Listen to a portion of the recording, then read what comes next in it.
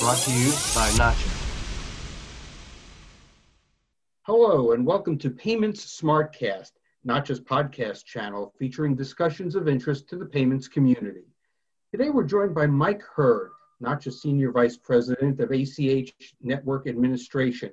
Mike is here to chat about Meaningful Modernization, a package of new Nacha operating rules going into effect this September. Mike, welcome.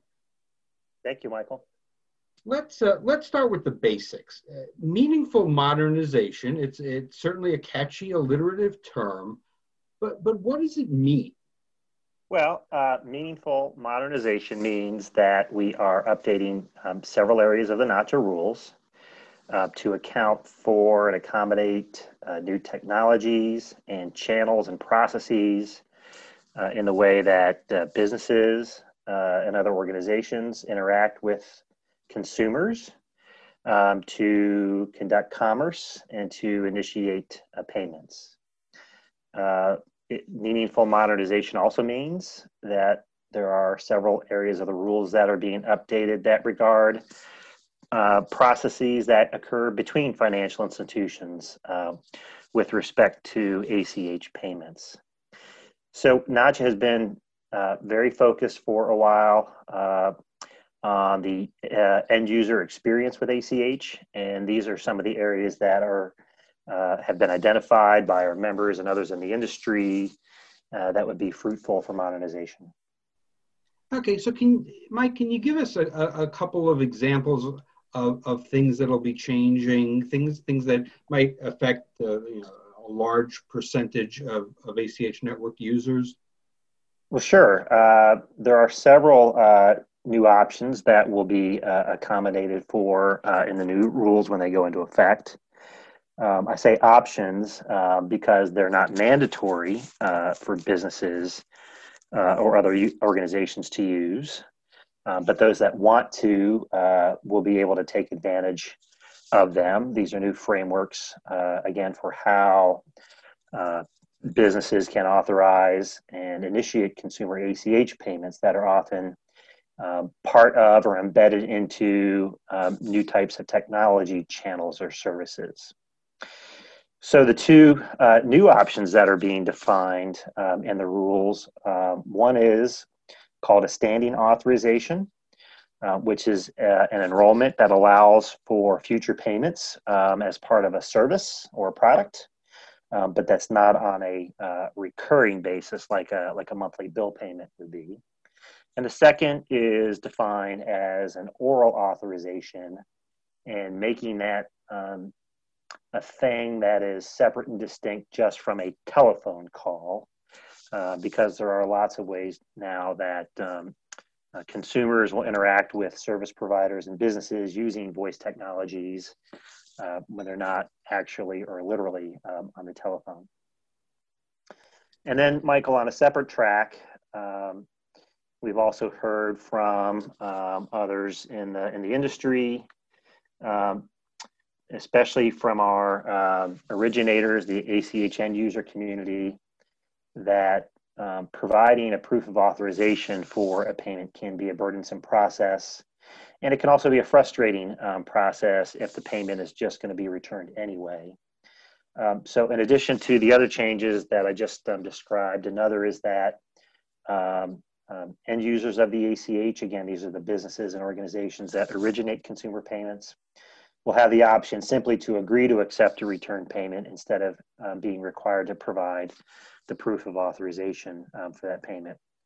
And so this could significantly reduce an administrative burden for many users of the ACH network. All right, I want to go back for a second. When you talk about oral authorization, is that's like Alexa, pay my electric bill, right? Sure, that's a good and common example that people use when identifying an example of what we're talking about. There's a number of those types of services. Paying a bill on a when I want to basis is also a good example, but also ordering something from an e-commerce provider or transferring funds into an online accounts or digital wallets. Could also be examples of different types of payments and transfers that can be enabled by that type of technology. All right. How are some of these changes going to improve the experience, be it for a financial institution or even just for a regular consumer who, may not know much about ACH, but they know they like to pay bills online and do things like that? Yeah, for the consumers, I think the experience is just around how they interact with providers and service providers and technology companies and billers, and that will continue to evolve.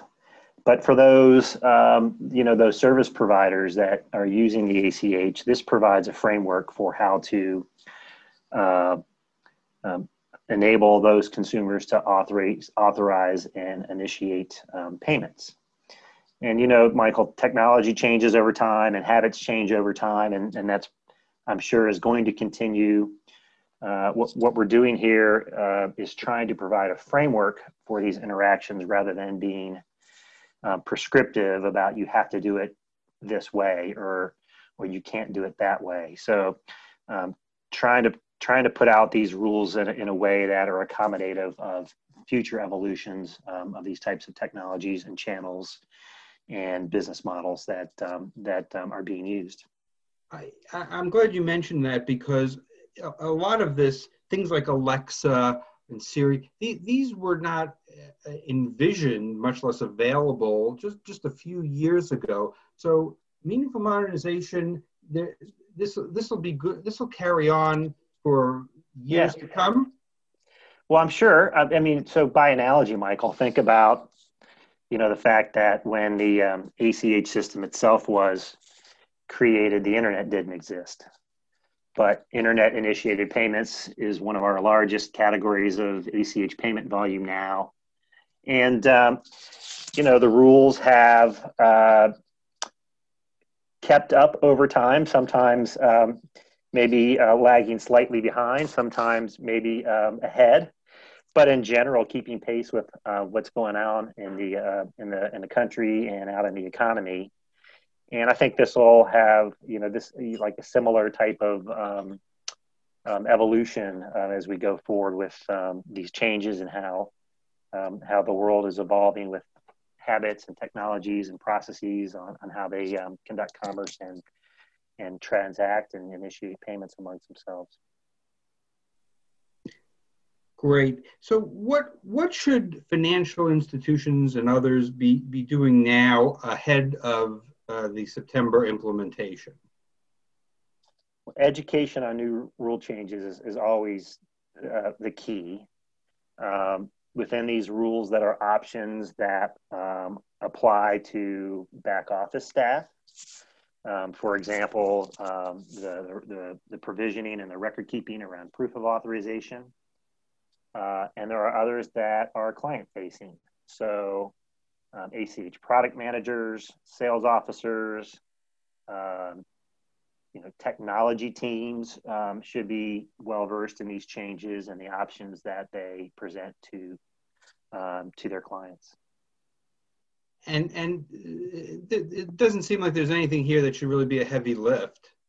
Well, perhaps not. As I started out at the top, these types of changes are accommodated in the rules, but they certainly are optional in the sense that no one is required to utilize those frameworks for authorization or how they initiate payments. So it's not like somebody has to be compliant on day one, as might be the case with other types of rules.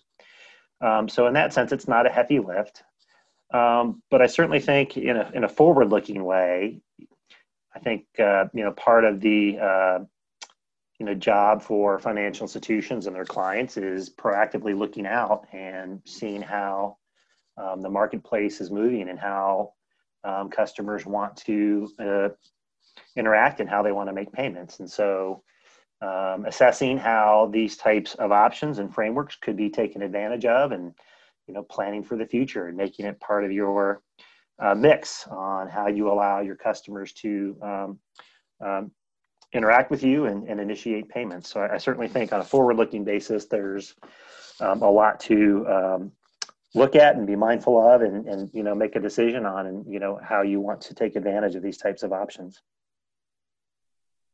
And really just a good example of the ACH network being a modern network, right? Well, it really is. I know in some quarters we get tagged with the legacy or the 70s baggage, but there's almost nothing about today's modern ACH network that anyone from the 70s would recognize. So the network and its the rules framework and the technology framework and the business model framework has really kept pace over the years, and I think is poised to continue fairly robust growth and adoption of new use cases well into the future. Mike, thank you so much for joining us. Appreciate it. Well, great. Thank you, Michael.